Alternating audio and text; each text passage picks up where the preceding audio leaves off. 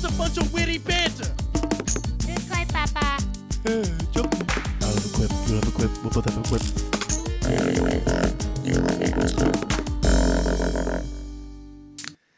Beep beep boop. Beep boop beep boop beep boop. What's up, guys? You're listening to Witty Banter, episode number 32. I'm your host, Chase Williams, and to my right is the man with all the muscles, Hunter Dorsett. Just getting swole over here. How you feeling, Hunter? How you doing today? I'm doing great. Today is October 17th. It's another Friday. It's another beautiful day out in Austin, Texas. We just came back from a really cool little store called Witchcraft. Yep. And witch is like which kind of witch, you know. And then craft being beer. So we actually put a little sticker on our refrigerator. Basically, if you want to know about Witchcraft, it's pretty much a beer lover's paradise. Right? We described it as like a beer library That's wasn't unpretentious. That wasn't pretentious. It's not like beer snobs coming in there and be like, this is not exactly what I was looking for. Dude, and they do that little mystery six-pack. Yeah, and then they also have like price-saving things. Like if they have something on the shelf for a while, they'll kind of like reduce the price to try and get rid of it and find the beers at home. Exactly. It's really nice, cool. We talked to system. this dude named Jody Reyes, and he's like one of the most knowledgeable guys I've met on beer so far. Always has been helping us out these last couple times buying beer. So why do we care about buying beer? Well, that's because we review one every episode. Every time?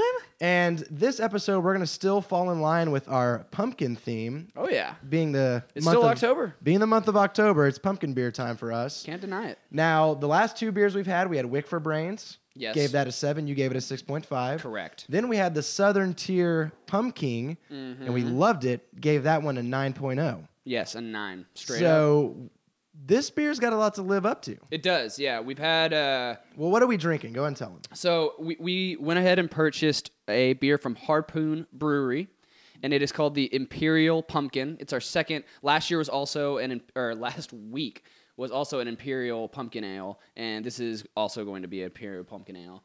It is 10.5% alcohol by volume, so it is pretty high. Chase, you just took your first sip. What are you tasting, bro? Well, first of all, I didn't realize that we had bought a stout. I guess I should have read the bottle. Oh, it's a stout? Yeah, it's a stout. So, which is why the color. That's awesome, though. It's a deep, just rich black with like a hint of maybe like ruby. Yeah. It's you can't see through it at all. like, whatsoever. It's got a kind of a darker head. Yep. A little bit more browny. And then now on the smell, I definitely got some. I got pumpkin in it, but I also kind of got like a dried fruit. Yeah, it's like a sweetness, like outside of just pumpkin spices. Like if you got like a big old handful of apricots and smelled them. Yeah. You know, Like a house freshener. and then the taste kind of surprised me. Okay, I haven't tasted yet. It wasn't really. The taste seemed upbeat to me, and that's not a flavor thing, but Like it's movement. It has some movement. I think in the there's taste. like a coffee in there. Even there's definitely like even it springs chocolate up on you. Like I don't know. I think it's chocolate, dude. I think there's some chocolate in there. You like take a sip and initially you're like okay, and then it's like, yeah. The real gusto of the flavor comes in like half a second after you've already tasted it, kind of. And you can tell that this thing's got a lot of alcohol because it's almost warming my throat. Yes. It's good. I mean, it's got body for sure. the pumpkin, I feel, isn't there as much as some of the other things. I agree. Yeah, I was surprised. I wouldn't even, if you hadn't told me this was a pumpkin beer, I wouldn't have said it was a pumpkin beer. Yeah, so far the only trace of pumpkin I've got is in the nose. But as far as the taste goes, I am getting even like some spice, like almost like a ginger. Like gingerbread. I can't really speak to the specific spice, but I agree that there is definitely something that kind of like makes it a lot more of a movement in the taste, you know, instead of just kind of like a straightforward, you know, I understand. This like is an kind of just upward like, slope. yeah, it's like, I think, so I guess there's a lot going on in this one. yeah, And I agree. as it warms up, we'll go ahead and see where it takes us. But first impression, I am intrigued. Definitely too. You know? We'll stave off. Yeah, we'll stave off until halftime. But we have something to work with right now. Exactly. Okay, well, now that we've got that old business out of the way, Oh yeah. are you ready to jump right into news time? Have I ever not been ready, Chase? I guess you're right. You know, I should not even ask that question anymore. No, I like you asking. You should but be asking already, me. You already know the answer. You know? Okay, I'm yeah, I guess always you're right. I'm always dive ready. Well, in that case, this is Witty Banter. All right, man. Would you like to go first and take it away? I'd like you to take it. It's my turn this time? Oh, yeah. All right, man. Well, a major blow to cable providers was dealt this week, man. HBO will be launching a standalone streaming service in 2015. Ooh, I heard about something like this. So now you can get the channel without having a cable or satellite subscription. Which, Damn. dude, I feel like everyone and their mother has been wanting this forever. And I'm glad that whatever business nonsense probably had to go down with HBO has finally happened, and it's coming. And they're talking about like HBO as a channel, right? Not necessarily just a service. It's like, because you can get HBO Go without cable, right?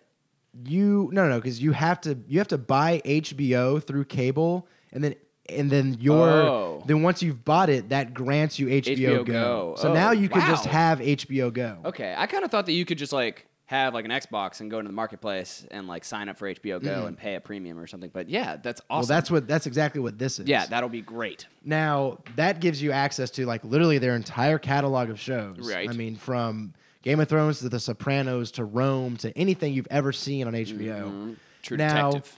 my biggest question with this, the little moment of speculation that we can have, is Okay. what do you think the price will be? Yeah, I was just thinking like they can charge a high markup. And now I think Netflix has reached the realm of like $11 a month. Really? So they pushed it up that much since original? I believe so. So going off of that, do you think it'll be a yearly price? Do you think it'll be a monthly price? And what do you think the price will be after you've answered that? Understanding how people like to give customizable options to people and not have people get stuck into a contract or a deal without really knowing what that means. I think that they'll provide a range of options. I don't think that they'll be like... Yeah, but dude, this is only also for- HBO. Yeah, feel but I like don't think that they're ever going to make people sign up for like a year-long deal or nothing. Like I think that they'll be able to do like a monthly thing Okay. if they want, probably like a biannual, maybe an annual. So if it's monthly, how much do you think it'll be a month? In comparison to Netflix. Yeah, I think that's just a good place to have like a barometer. Right. I mean, you know? that is a benchmark for currently outside of cable, services. I don't know what like Hulu and stuff is either, but anyway, yeah. it's got to be comparable. I'm thinking that since HBO, its library isn't as vast as What? Netflix. As Netflix. Okay, but I'd say the quality is So I'm almost leaps and bounds more. I agree. So I'm trying to think of like the value for your money. If they think that it's more or less than what Netflix is providing, because I would agree that the quality of the shows they're showing is higher, but Netflix can serve so many more people, and that's such a big part of the valuation per month. I'm gonna go ahead and say they're gonna go above Netflix, but I don't think absolutely. I think they have to be competitive with it. I don't think that they can just blow them out of the water and be like $20 a month. I think it's gonna be 20, dude. I think it'll be I think it's $19.99. $14.99 is what I'm gonna say Okay. a month. Now, if it was $19.99, that's basically $240 a year. Now, I wish we should have pulled this up. I don't know how much it costs just to have HBO on top of your cable subscription. That would be a good jumping off point, but Maybe. I can see $19.99 a month happening, but I think it would be even like I would be super stoked, and I think it would be more of like a competitive jolt to make it like $14.99 or something like that. And that's what I think. I think HBO knows that they have a niche. They have like a very dominant niche in the marketplace, and so they can kind of take advantage of that.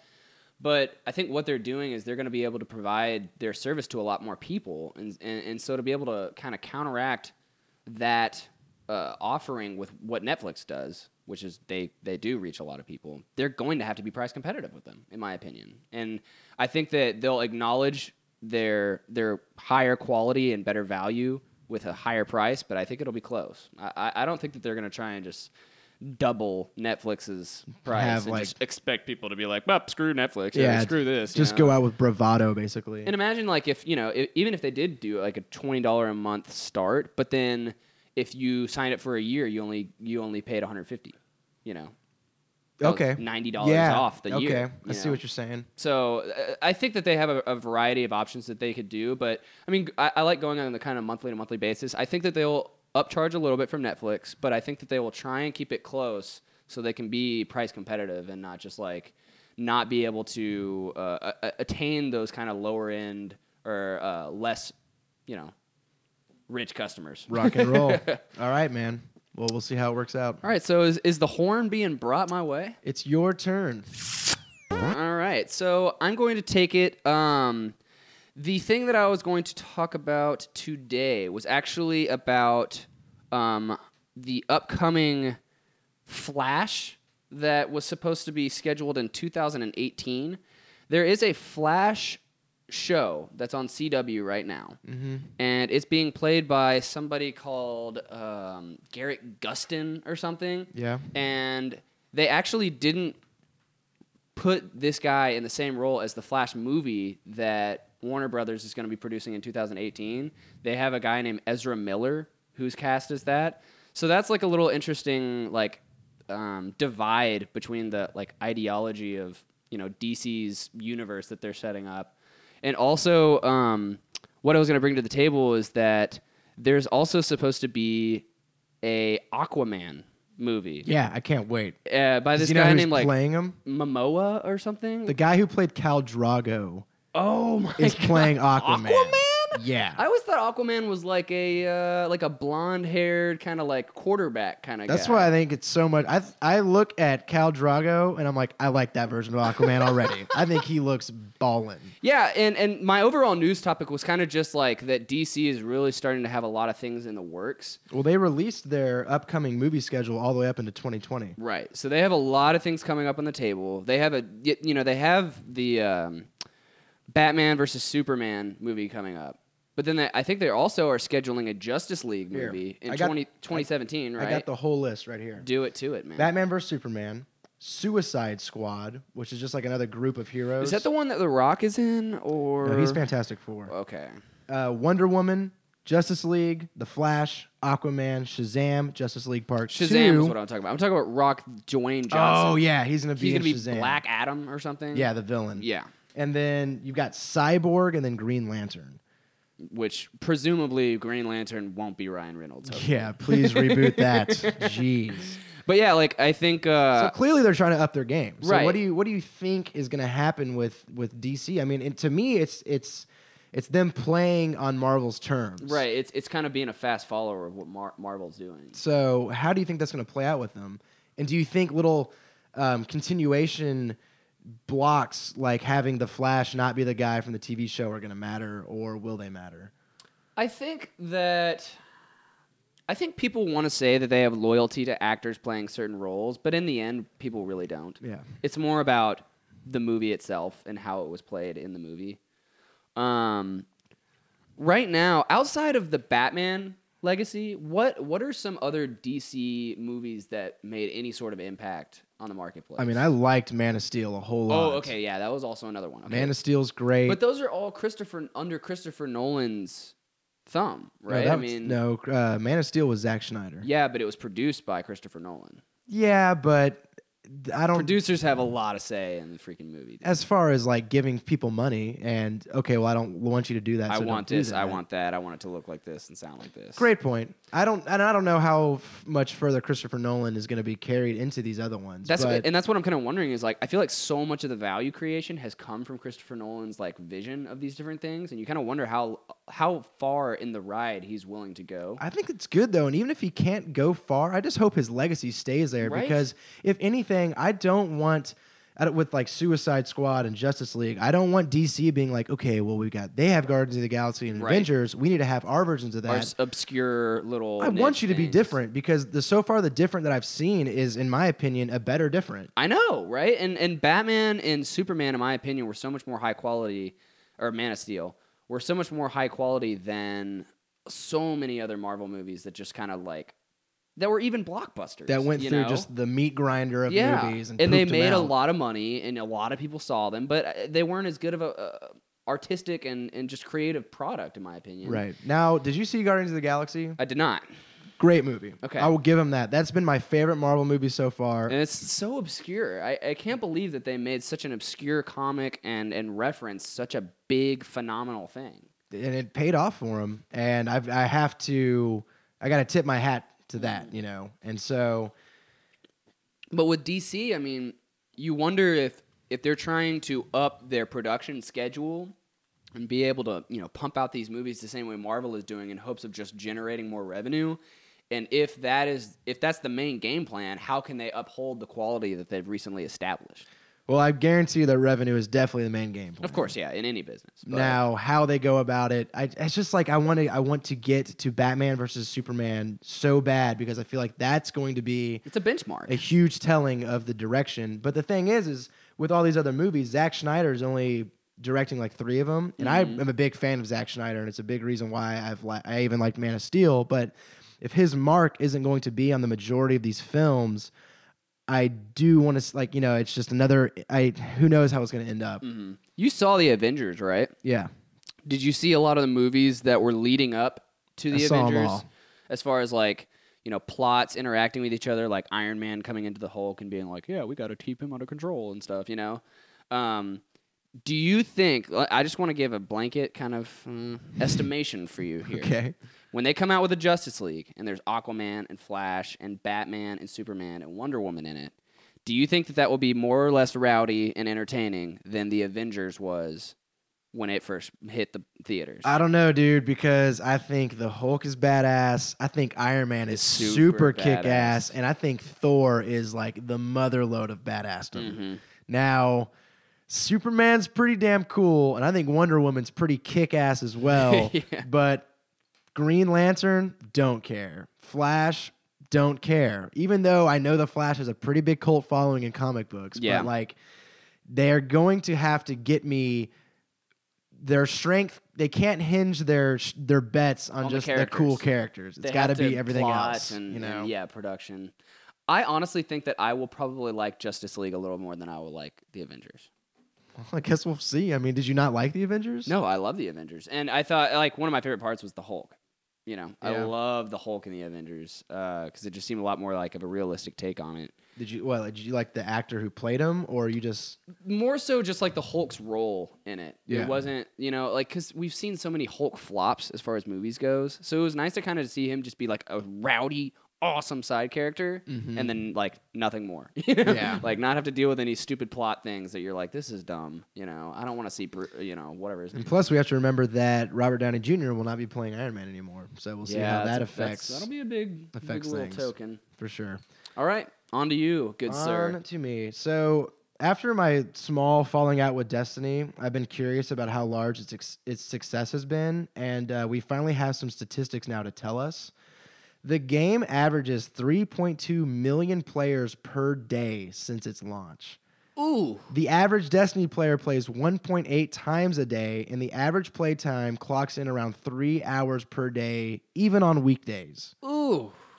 That's insane. That's 100th of the company or of America. It's nuts, That's dude. like 1 out of every 100 people in America is like, "Yep, I played Destiny today." That's huge. And for 3 hours at a time. On average, yeah, that's So pretty then intense. we have a quote from one of Bungie's blog posts that says, "Over the past 3 weeks, we've had more players online in Destiny than we did during the same span for Halo 3 and Halo Reach combined." What?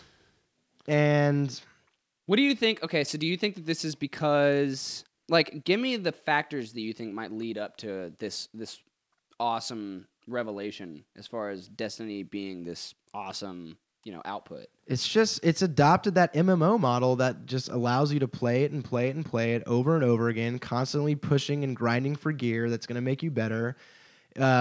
Compound that with a really cool aesthetic, a really cool art style. It's like Halo, where you can continue to get better, kind of like In a with sense. like your character and And it's the community where you can play strike missions with your friends, and you've got the raid, which is like a huge deal, and people are already beating it in like 30 minutes. And it's just nuts to me that I don't know if it was the hype building up to it, that they did such a good job marketing and building people's anticipation, coupled with the fact that the game actually has legs. I think it's more product based, dude. You think just the overall greatness I of think it? they had a great promotion scheme, especially with like the live action trailer and stuff. But I feel like the initial pop for Destiny wasn't really what got it to where it is now. I feel like it was the word of mouth from people that are playing it and being like, no, dude, this is like what I do now. Yeah, and now it's seriously. like really starting to catch on and not go away. And I just see Destiny as a platform. yeah, And especially since they've said that it's going to be, they're dedicated the next 10 years to it. It's only going to, like, what they just laid the groundwork Yeah. And they've given people a toolbox to go around and have fun with their friends with, and it's clearly paying off. How exciting is that for them to like know that they have so many other things in store for that game, but even just the initial release was groundbreaking. Yeah, I'm sure they've got to be just so humbled and happy about what a success it's been, and just looking at the ways that players end up organically playing it and the things they do in there. And Bungie has always been super good at fostering a really strong community around their games. Yeah. Their websites, the forums around each game are always super lively. Bungie will come on and write a post every week telling them what they're doing in the game, what they're working on. They're always listening and taking feedback, and they're doing the same thing now where they're patching things. They're telling you why they're doing it, what they're doing next. And it's that just sort of love and care. It's like interactive.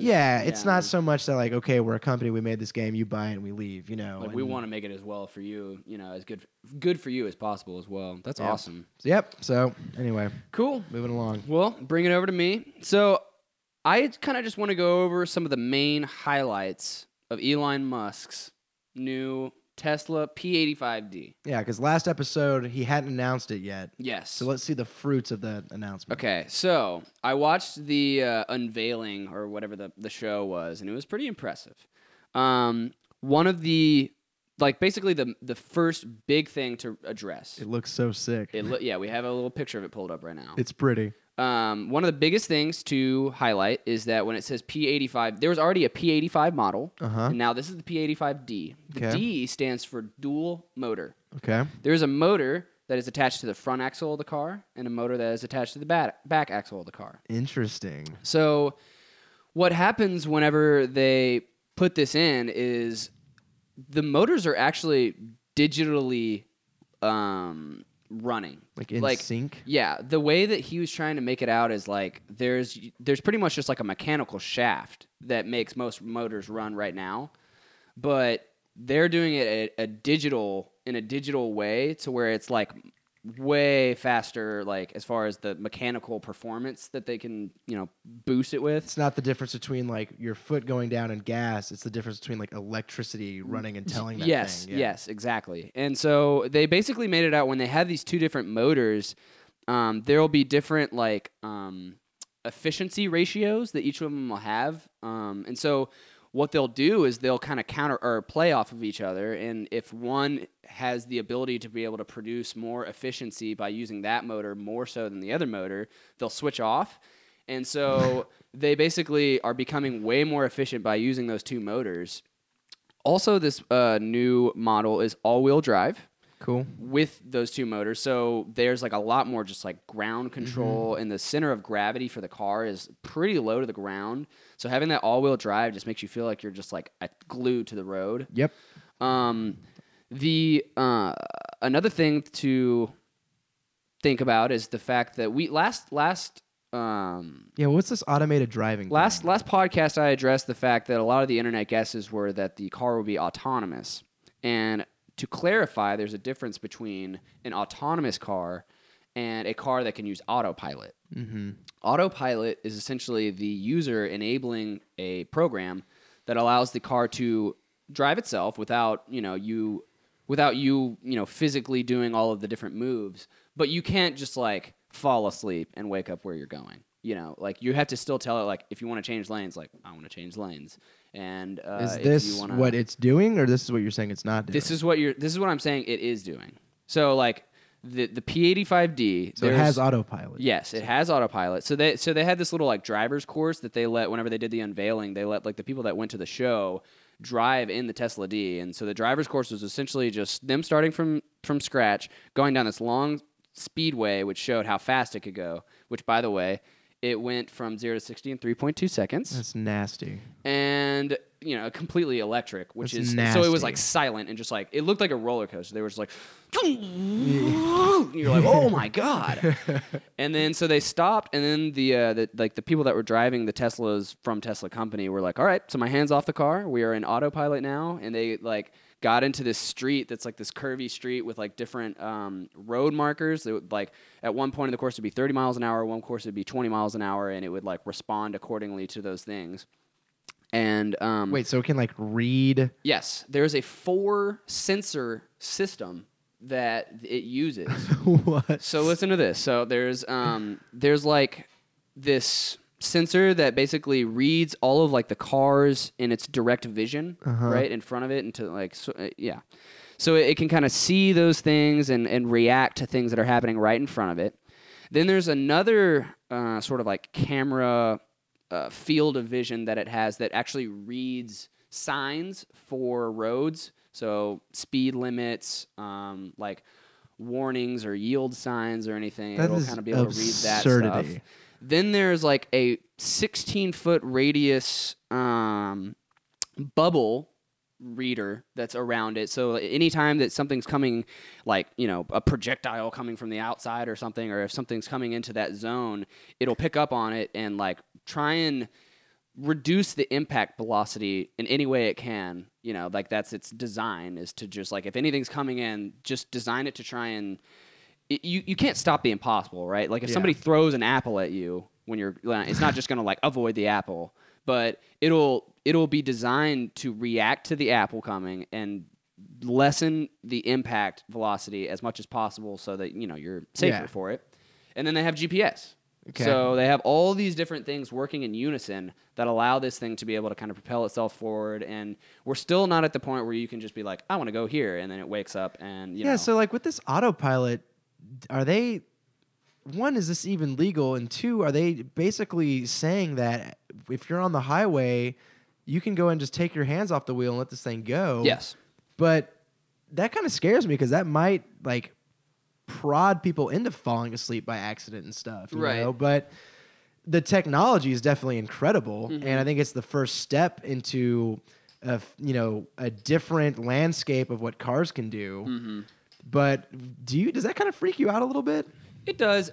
I actually watched a little interview with this lady who admittedly was not good at interviewing, but she was asking him about the liability of Tesla and say, you know, somebody's using this autopilot and it wrecks them into another car or something. Like, are you going to be responsible for that? You know, are you going to have a lot of lawsuits coming after you for stuff like that? I think he should be. And Elon Musk kind of blew it off, like he didn't think it was going to happen very often.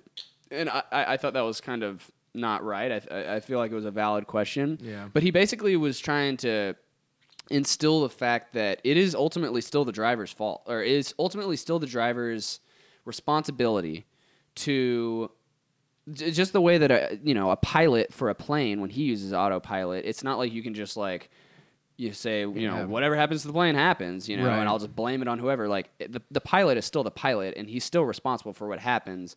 So like, if there is a given moment where you need to get out of autopilot and like do something, then it's still your responsibility. And I'm sure you can override it simply by just giving it any input whatsoever. Right, yeah, you just turn off the autopilot and keep going. And maybe our apprehension is just the fact that like we don't really know how this works. I've seen it in action, so our guesses are into this, where we're dividing it in between having it drive our asses around or us driving it. It's going to be something in between, I'm sure. Yeah. And I honestly can't think of an example where you would be using it to the point where it's not, okay, I don't want to drive, so autopilot, but at the same time putting an autopilot to maybe like get your wallet out, like I don't know, but let me think about it. Like let me show you this, right? It's like, so whenever I drive from school, I hit this certain road called Duval, and then whenever I hit Duval, it's a straightaway for like 3 miles until I hit where I need to go and park for school.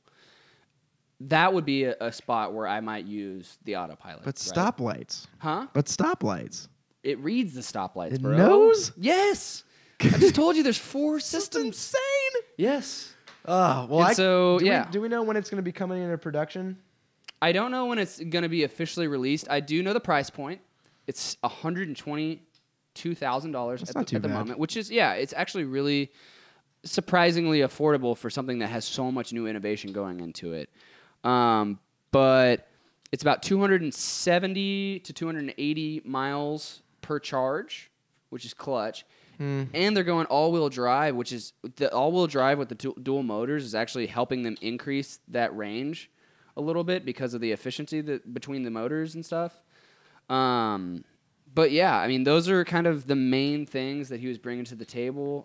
They said that there was actually some stuff about the brakes and like these electromagnetic brakes that they have going on. Yeah, I'm sure everything in there is like got Yeah. some sort of spin on it. It was but- kind of like the same presentation as what Apple did with the 6. You know, Yeah. where they were like Everything's better. everything we improved. So Well, cool. I mean, we're gonna keep following it because we've invested quite a bit of showtime throughout just the course of our own Witty Banter lifespan to Yeah. Tesla stuff, and Oh, yeah. it's always interesting to watch it. And I'm sure everybody else is equally as excited to just see what this thing's gonna be like in the wild. Mm-hmm. But yeah, cool. Well, let's go ahead and take a halftime and come back and let the listeners know what we're thinking about this beer. all right, let's do it. This is Witty Banter. Don't forget to follow us at Witty Banter Show on Twitter and shoot an email over to wittybantershow@gmail.com. All right, guys. Well, we're back. We've had some time to really mull over our beers over here. We did. How are you feeling about it? It's a complex beer. Yeah, I I have no problem saying that. I think that it's a beer for the higher of tastes. You know, I mean, you can't go into this beer lightheartedly. Now it describes itself as half stout, half pumpkin ale. Now I got to be honest, I'm getting more of the stout than I am the pumpkin. I agree. But that being said, it's still really good. I think its biggest gripe that I have is its aftertaste. That dried fruit aroma is also lingering when I'm done tasting it, and it gives me this sort of like raisiny feel, and I hate raisins. Okay. That besides that though, the smell is really good. It smells like pumpkin and dried fruit, and then the taste is like a chocolatey, like spicy gingerbread with a little bit of coffee. Yeah. And it's a super smooth beer because of the alcohol percentage. Right. And it's definitely enjoyable. And what's really cool is it like actually warms my throat. Yeah, it is still doing that. And so I can totally see this is not a beer that I don't think you would sit around and drink. I think this is like a one-time beer that you sit by a fire and sort of like have. And, Right, like, yeah, it's like a relax with specialty it. beer. Yeah. kind of. And that's what I was gonna kind of point at is like I feel like I don't really have beers like this a lot, so it's hard for me to like really approach it with an unbiased view. But there's so much going on with it. I mean, it's a porter, so it has a little bit of like coffee, and so whenever is it a porter or stout? It's a stout. Okay, it's a stout. So I get like this little bit of coffee, and with most stouts I have, it's usually like a little bit thicker, you know. Yeah. But this is like it's almost like a black lager in that it's light. It's like a lighter. It's a little smoother for Really? me. I'm not getting that. For me, it's a little smoother. It's not as thick as I was expecting it to be for a stout. So there's like those kind of like, you know, confusions that I'm having with it, on top of the fact that it's not as pumpkin-y as I thought it would be. Plus, there's other things that are mixed in there as far as the spices go that I'm not really sure that I know what that is. And it has such a high alcoholic content that it's like sweet and has a lot of body. So there is a lot of stuff going on with this beer. And I'm trying to give everything its due diligence and like give it its respect. You love that word, man. Yeah. Well, It's a great phrase. As an accountant, that's like whenever you go Is and that you're- jargon? when you go and like buy a company, right? Uh-huh. There's like making a rash decision and just buying a company, but then there's also doing due diligence where you're like going Researching. through every single thing in that company. Yeah. And so, yeah, so there's a lot to be said about this. I'm still trying to get my head around it. So this, you know, the time between when we give it our number and now, it's going to be a pretty telling period for me. Yeah. Okay. Well, let's go ahead and bust into our segment. I would love it. We're going to go ahead and do another top three. My number 3 is definitely Goku's hair. I think my number 2's got to be Hyper Beam. My number 1 is without a doubt Witty Banter. Top 3. So, Hunter, I want to know what are your top 3 breakfast cereals? Breakfast cereals. Okay, that's a little easier. What? It's a little easier than like the top 3s that we've had of late, like favorite Guitar Hero songs. Bro, you're telling me that you only ate like 3 breakfast cereals I'm as a saying kid? I didn't really have that many. Dude, it was like, what? Did I you will have a give you- childhood? I will give you maybe like a range of 6 or 7 cereals that I had when That's I was a lot of growing up. cereal. Yeah, but you only have to pick 3 out of 7. That's like half. I guess, but dude, okay, well, fine. I'm just I saying mean, it's easier, Chase. Do you have a working order already? No. I mean, you're the one that brought the top 3. So do you have a working order? Well, like, I think about it this way, I'm trying to think of what I ate the most as a kid But the thing is sometimes I would be stuck on one thing for a while and get a new cereal, and it was just a revelation. Yes. I loved Cookie Crisp. I loved Reese's Puffs. I love Fruit Loops. So you liked all the shit that was bad for you? Oh, all breakfast cereal, dude. Oh, yeah. I liked Trix a whole lot. I grew up on Fruity Pebbles, but I wasn't a big Fruity Pebbles fan later. Frosted I've Cheerios. had almost none of those. Frosted Cheerios Frosted were great. Cheerios was big on me. Lucky Charms. Holy shit. I could give you my 3 right now. Dude, lay it on me. I don't know what it is. This is you're so sure. This blows my mind. I thought Sorry, this was dude. I gonna- mean, I didn't have that many. Like, I found the cereals that I like, and I stuck to them, bro. you just I mean, were I'm an not going like experimental Pops or Apple Jacks or any of that stuff. Like, I'm gonna give you number 3 right now. Pops. You know what? Real quick. You know what I thought was one of the most underrated cereals though? Give it to Was me. Kix.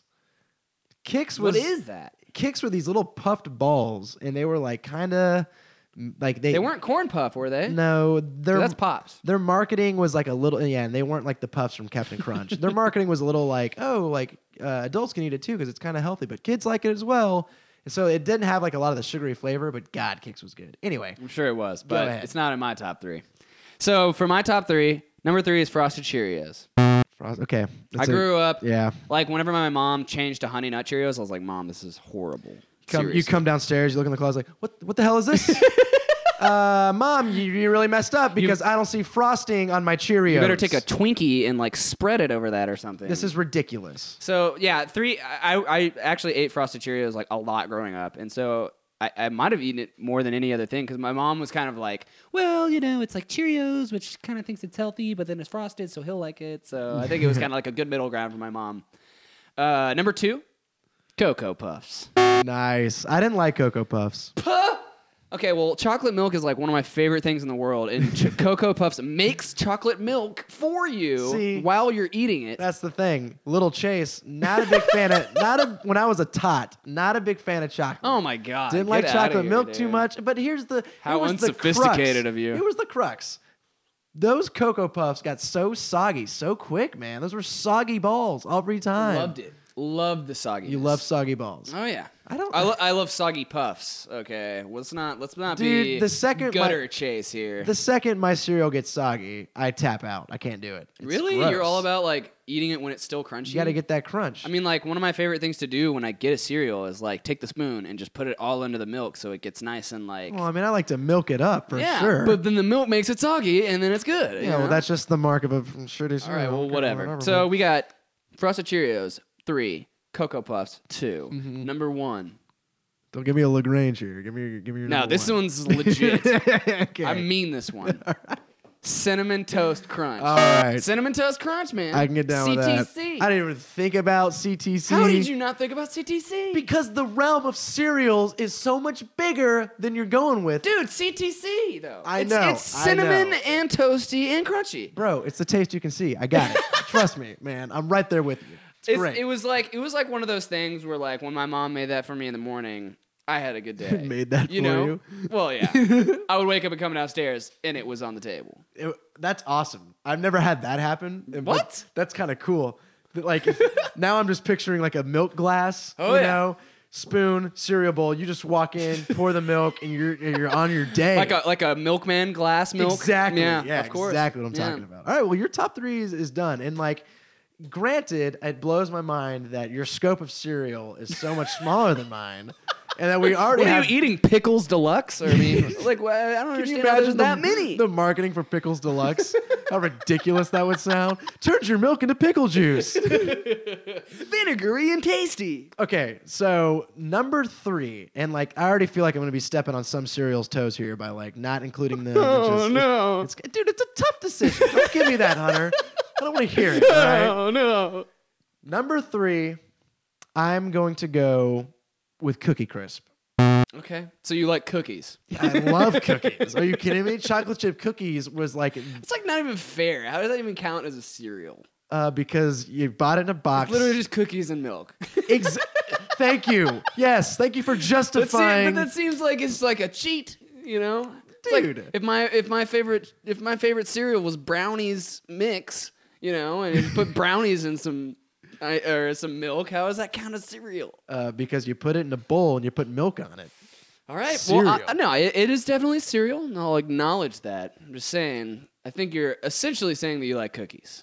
Yeah, and if you've known me since about the age of 10, you knew that I could not keep my hand out of the cookie jar. Anytime you came over to Nana's house, Maybe not chocolate cookie jars. whatever. You know what you're damn right, Hunter.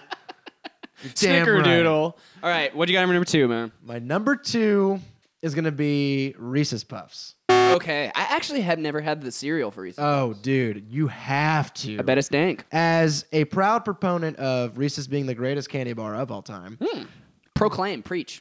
when Reese's, I was around when Reese's Puffs first came onto market, and I was just like, holy, You're like, so my life is made. I was done. Future. And all the marketers like, Reese's Puffs, yeah. Like, it was so awesome. It was hip and trendy. Turned your milk into Reese's Puffs milk. Way better than cocoa milk. Oh my bro. god! Don't even freaking get me started. Number 1, the greatest breakfast cereal of all time.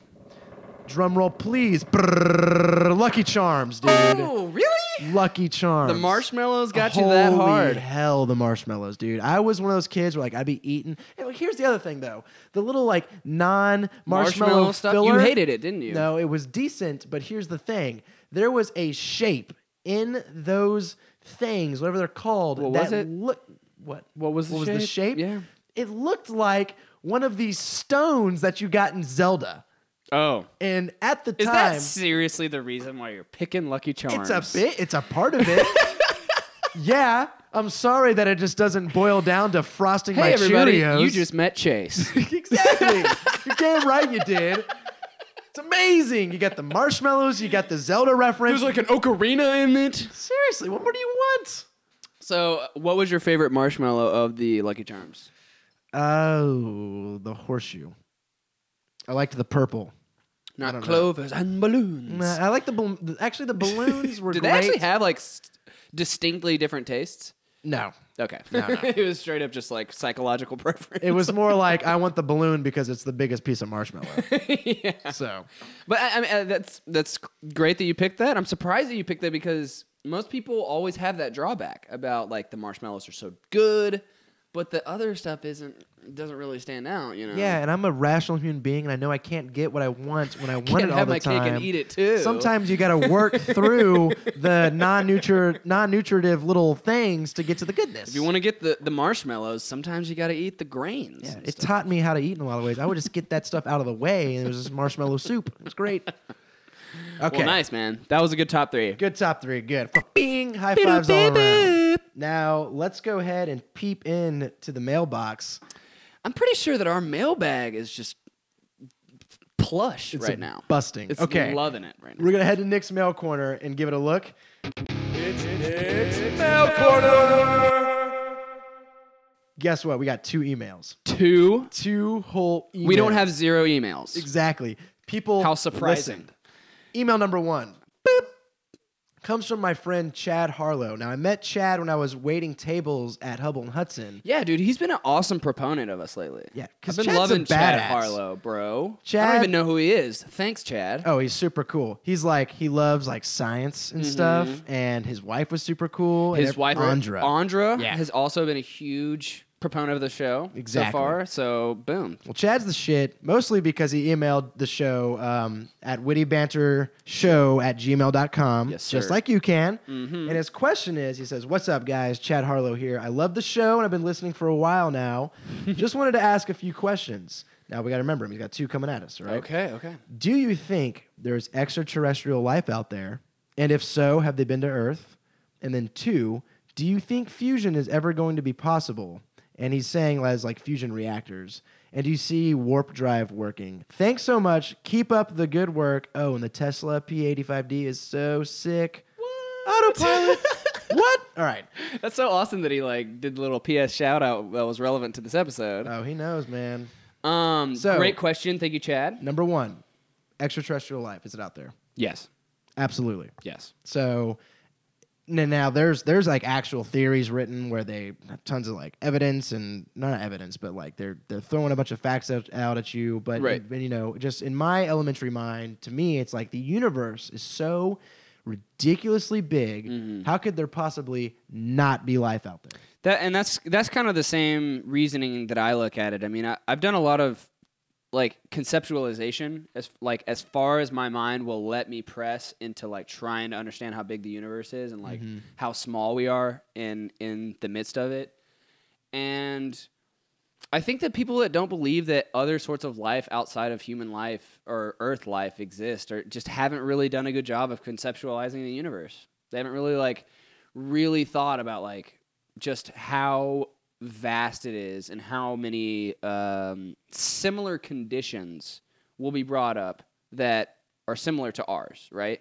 There's like a lot of different things that make Earth the perfect place for life, but there's also a lot of different other solar systems that are like nearby and other galaxies that have similar setups. The from thing what we with have. me though is that I don't even really care if a planet it's not about other Earths out there. I think there very well could be life that breathes in sodium. Their blood is made of titanium, and They're not carbon-based, you know. exactly, Yeah. and they drink helium. You know, it's just like who knows what kind of conditions are out there that would have evolved a bacteria into such a way that created something unlike we've ever seen. Right, dude. We don't even know if we have discovered all the elements that exist in the universe yet, Right. much less things that could spawn from those elements. So, for me personally, I believe that the universe, one, is so vast, and that since life on Earth, it's almost like since life on Earth exists, I believe that life on Earth, life off of Earth exists. That's a good point. So number 2,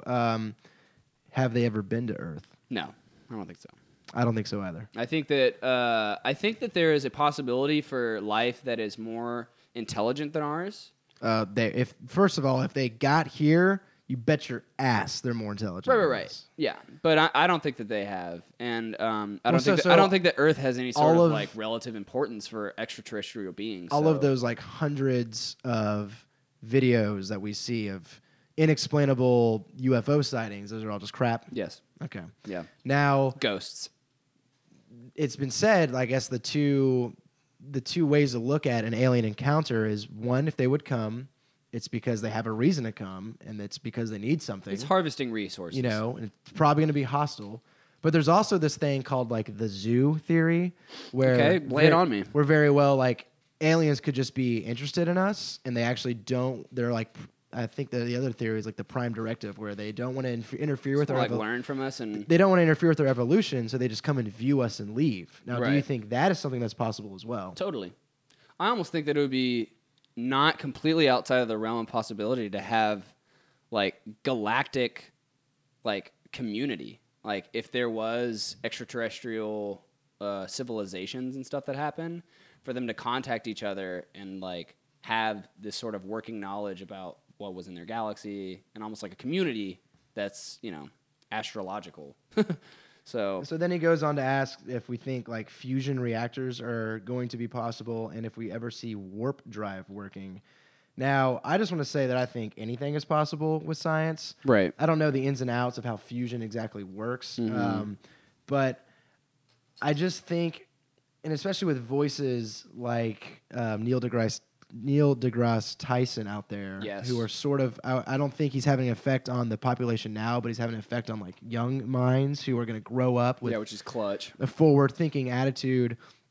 And even with just the exponentialness of technology, I think like 50 years from now, it's going to reach this critical mass where our technology is going to move so fast that we actually might see the realm of like interstellar space travel. Yes, the possible. the inklings of it beginning. Yes. And I really do think that with the way the physics is set out as rules, I kind of have this hunch that human beings in a way are going to be able to manipulate with physics in ways that they probably shouldn't have been able to do it. I know, man. And we still will, you know. And there's a lot of theories and ways out there of getting around, you know, Right. folding space onto itself. That's or what I was going to say, yeah. reducing your mass to zero. We don't really know. We're still studying black holes, and like we just discovered that even with the Higgs boson, right? Correct. We just discovered it. And I feel like a lot of discoveries, when they happen, they may not like revolutionize the way things are now, but maybe 30 years from now, we take what we learned about the Higgs boson and we're like, oh, this is how we apply it, and Right. now we apply it. There's even those electronic, oh man, they're called like ion engines or something, like ionized. It's these weird engines where like as it's this infinite feedback loop where as it gets faster and faster, it propels more and more. right.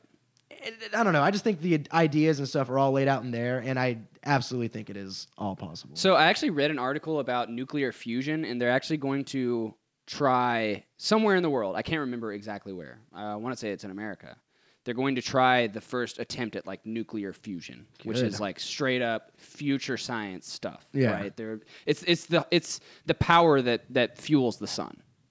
Okay. So cool. So if we can harness that, and if we can actually make something that doesn't blow up the world, and if we don't blow up ourselves, in the process, I think that we'll have the ability to be able to reach much more vast distances of space.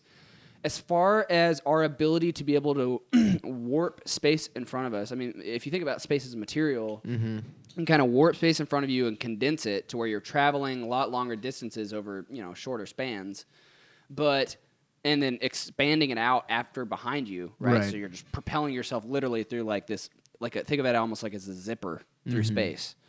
But the amount of energy that it takes it's almost unlimited. So Yeah. unless we come up with like this energy source, like it's all about energy and whether or not we have enough energy to be able to propel us to do something like that. And I think that the things that like a limitless amount of energy would be used on would be mostly for stuff on Earth initially, and then we would develop it into stuff that we could use for interstellar space travel. As far as the possibility, I don't know. I think that it's possible, but as far as finding like some infinite source of energy, there's nothing really in the universe that's infinite yet. And so the idea of having like some sort of infinite, unending source of energy that could supply us with the ability to be able to do that, I'm not really sure that exists. Well, But yes, that was a we're great hopeful. question. Yeah, thank you, Chad, for the question. And thanks for being a supporter. We appreciate you sending it in and keep doing it, man. So moving on, another person who has emailed the show before is Forrest Collada. Yes, dude. He's got a question for My us. freaking producer, dude. Hey, we need to get him on the show. We really do. I would love to. By the way, Forrest, if you're listening, come on the show. Yeah, come on the show, dude. Okay, so his question is: Walking Dead is back on, and we may or may not be able to be turned into zombies from Ebola. But he wants to Thank know: you. Let's hear your zombie outbreak survival strategy. Where do you go? What do you take? What kind of weapons and vehicles do you use? Oh my God, I'm excited. Also, what would be your guess on how to fix things to like defeat the virus and save the world? I wouldn't be focused at all on trying to save the world. I really wouldn't. It just wouldn't even be in your realm. It's just like I'm not the kind of special agent that's gonna do that kind of stuff unless I'm literally the last person on Earth, and then at that point, it's like I don't think I'm gonna be able to save anything. Right. As far as it's like he's playing right into my lap right now. The thing is I feel like the outbreak would happen with just like sirens. And then Now- a couple zombies are stringing along. You see the first zombie, what do you do? What is your plan of action? So I'm gonna put a little prompt here. We have to establish that these are Walking Dead zombies, okay? And Walking Dead zombies are slow and they're dumb, okay? So Because we can survive against Walking Dead zombies. I can survive against Walking Dead zombies too. When you get to like I Am Legend zombies, Fast or, zombies, yeah, you're done. Fast, crazy zombies, not gonna happen. You don't beat something that doesn't get tired. Seriously, yeah. So with Walking Dead zombies, there is that chance. I feel like height advantages are a huge thing for me as far as like being able to kind of like separate yourself from the oncoming threat through a vertical advantage that the other person can't take advantage of because they're too stupid or something. So I would probably try and get a weapon, right? My weapon would be either like a knife or like a baseball bat, or if I had a gun, I'd use a gun or something.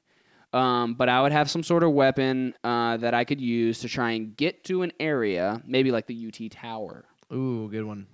or even just like a tall building. You Like have to fight a lot of humans to get to the top of that tower, though. 'Cause everyone else is going to want that. right. Well, hopefully the idea is that most of the humans will not be entering where I'm going because there's so many zombies. But yeah, I think I would try and just like, Honestly, what would be a good idea is get this protein shake. Just take one of those and have some protein shakes every once in a while to limit you off. Anything with like a synthetic Yeah, something that'll last you for nutritional yeah. give. Something that'll last you for a while. I would want to be in an area where I could like readily go to other places that have resources available, and kind of take advantage of those. But yeah, get a weapon, find some high ground, get some other people that are still alive that like I know they're gonna be down to kind of like work with me. And Am I on your team? You're on my team. Okay, good. I have a couple other people on my team. They will not be named right now. Yeah. Adam Shackleton's on my team. Okay, yeah, he's straight up in the army right now, or Navy. Yeah, that I dude's don't want to rowdy. disrespect, but yeah. So that would be kind of my plan: get some high ground, find places where there are resources around, and if they're Walking Dead zombies, I can take care of them. So my weapon of choice, like my melee weapon of choice, is a meat tenderizer. Okay. I just think there's so much brutal heft in that like if I can get one slap on the head to a zombie with that thing, they're done. Okay. And then of course with just guns, it's just whatever I can find, right? Right. Yeah. Of course. For me, the zombies start happening, right? I see it go down. I Right. immediately am like, all right, dude, here's the deal. We're doing this. Like, Hunter, get together now. I call my family. I see what they're doing. I'm probably going to try to hook up with them. I get what I grab everything off the shelves that I can and I leave, right? Mm-hmm. And I say, fuck it. I will be able to get whatever I need later. All right. Okay. Now, like my biggest end goal is going to try to be as isolated as possible. And for me, that's to like get to an island or something. All right. Right. Before that, I think I would hang out on trains. I think I would go to. That's a good idea. I would go to like just industrial freight trains. Yeah. And because I guarantee you that every depot probably has like more coal to refuel them with. Mm-hmm. And I would be constantly on the move from depot to depot. And every time I would stop, I'd refuel, I'd get supplies, I'd keep going until I finally got to like a coast. And then once I got to the coast, I'm trying to find a boat. and And I'm get trying the to get to an freak island. out. Yeah. You know? Mhm. That being said, I get to the island and now I have to worry about resource management. Yeah. But what I do is I grab a bunch of seeds and other stuff and I make like a little farm on this island and I become self-sustaining. That would be my only hope. Granted, I'm sure that would all fall apart within like 20 minutes when I ran into like a grocery store and there was like 19 zombies in front of me. Yeah. I don't know how Nothing well goes according to plan in a zombie apocalypse. Exactly. I don't know how well I would hold up, but that would be my plan. That's a good plan. Can I give my weapon of choice is a samurai sword? Oh, nice. Little katana. Mm-hmm. Absolutely. What was the katana in Kill Bill? What were they called? What was the guy? His name? She had to go get Ari Hanzo? Yeah, it's Atari Hanzo. Something like Atari that. Hanzo. One of those blades. Yeah. There you go. For sure. All right, man. Well, that's been all the witty banter. So let's go ahead and put some numbers on these beers and we'll get out of here. Okay. So again, I'm still perplexed by this beer. I'm still trying to figure it out. Yeah. Which to a certain extent I like. I mean, I like that it's not just like being cheap for me. You know, it is what it is. Yeah, it still didn't bring to me. This is a great beer, but I don't think it's a good pumpkin beer. I think that it's mislabeled as a pumpkin beer.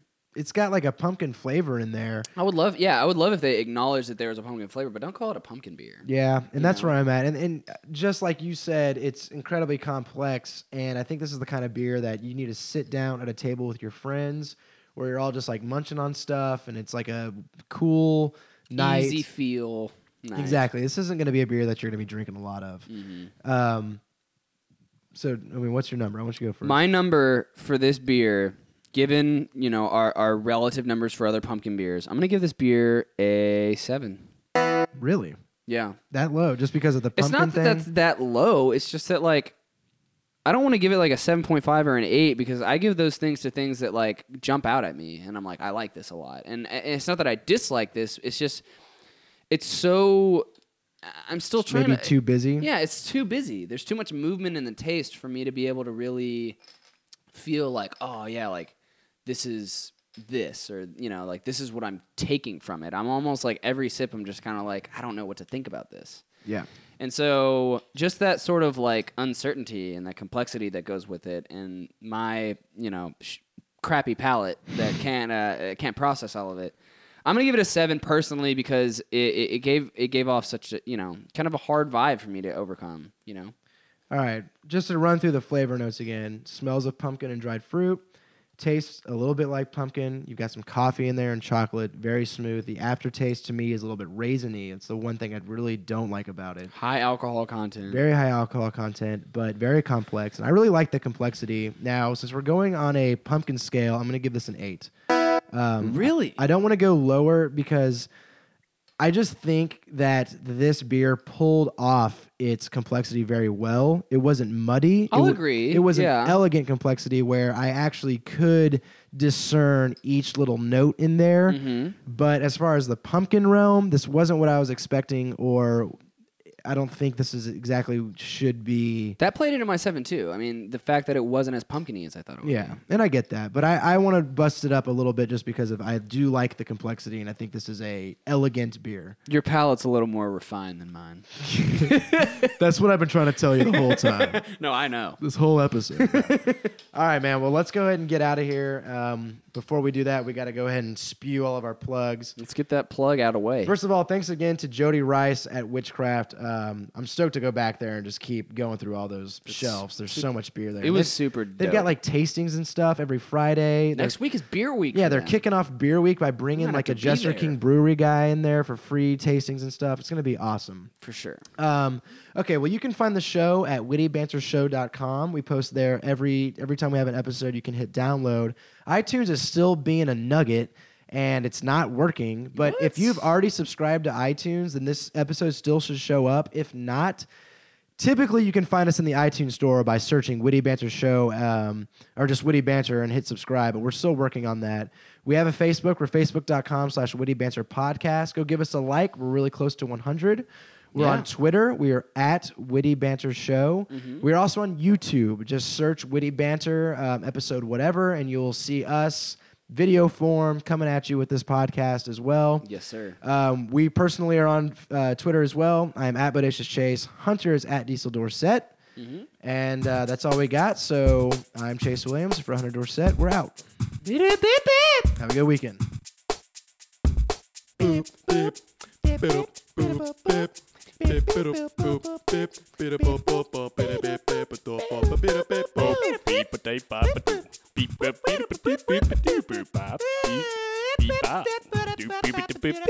Witty banter.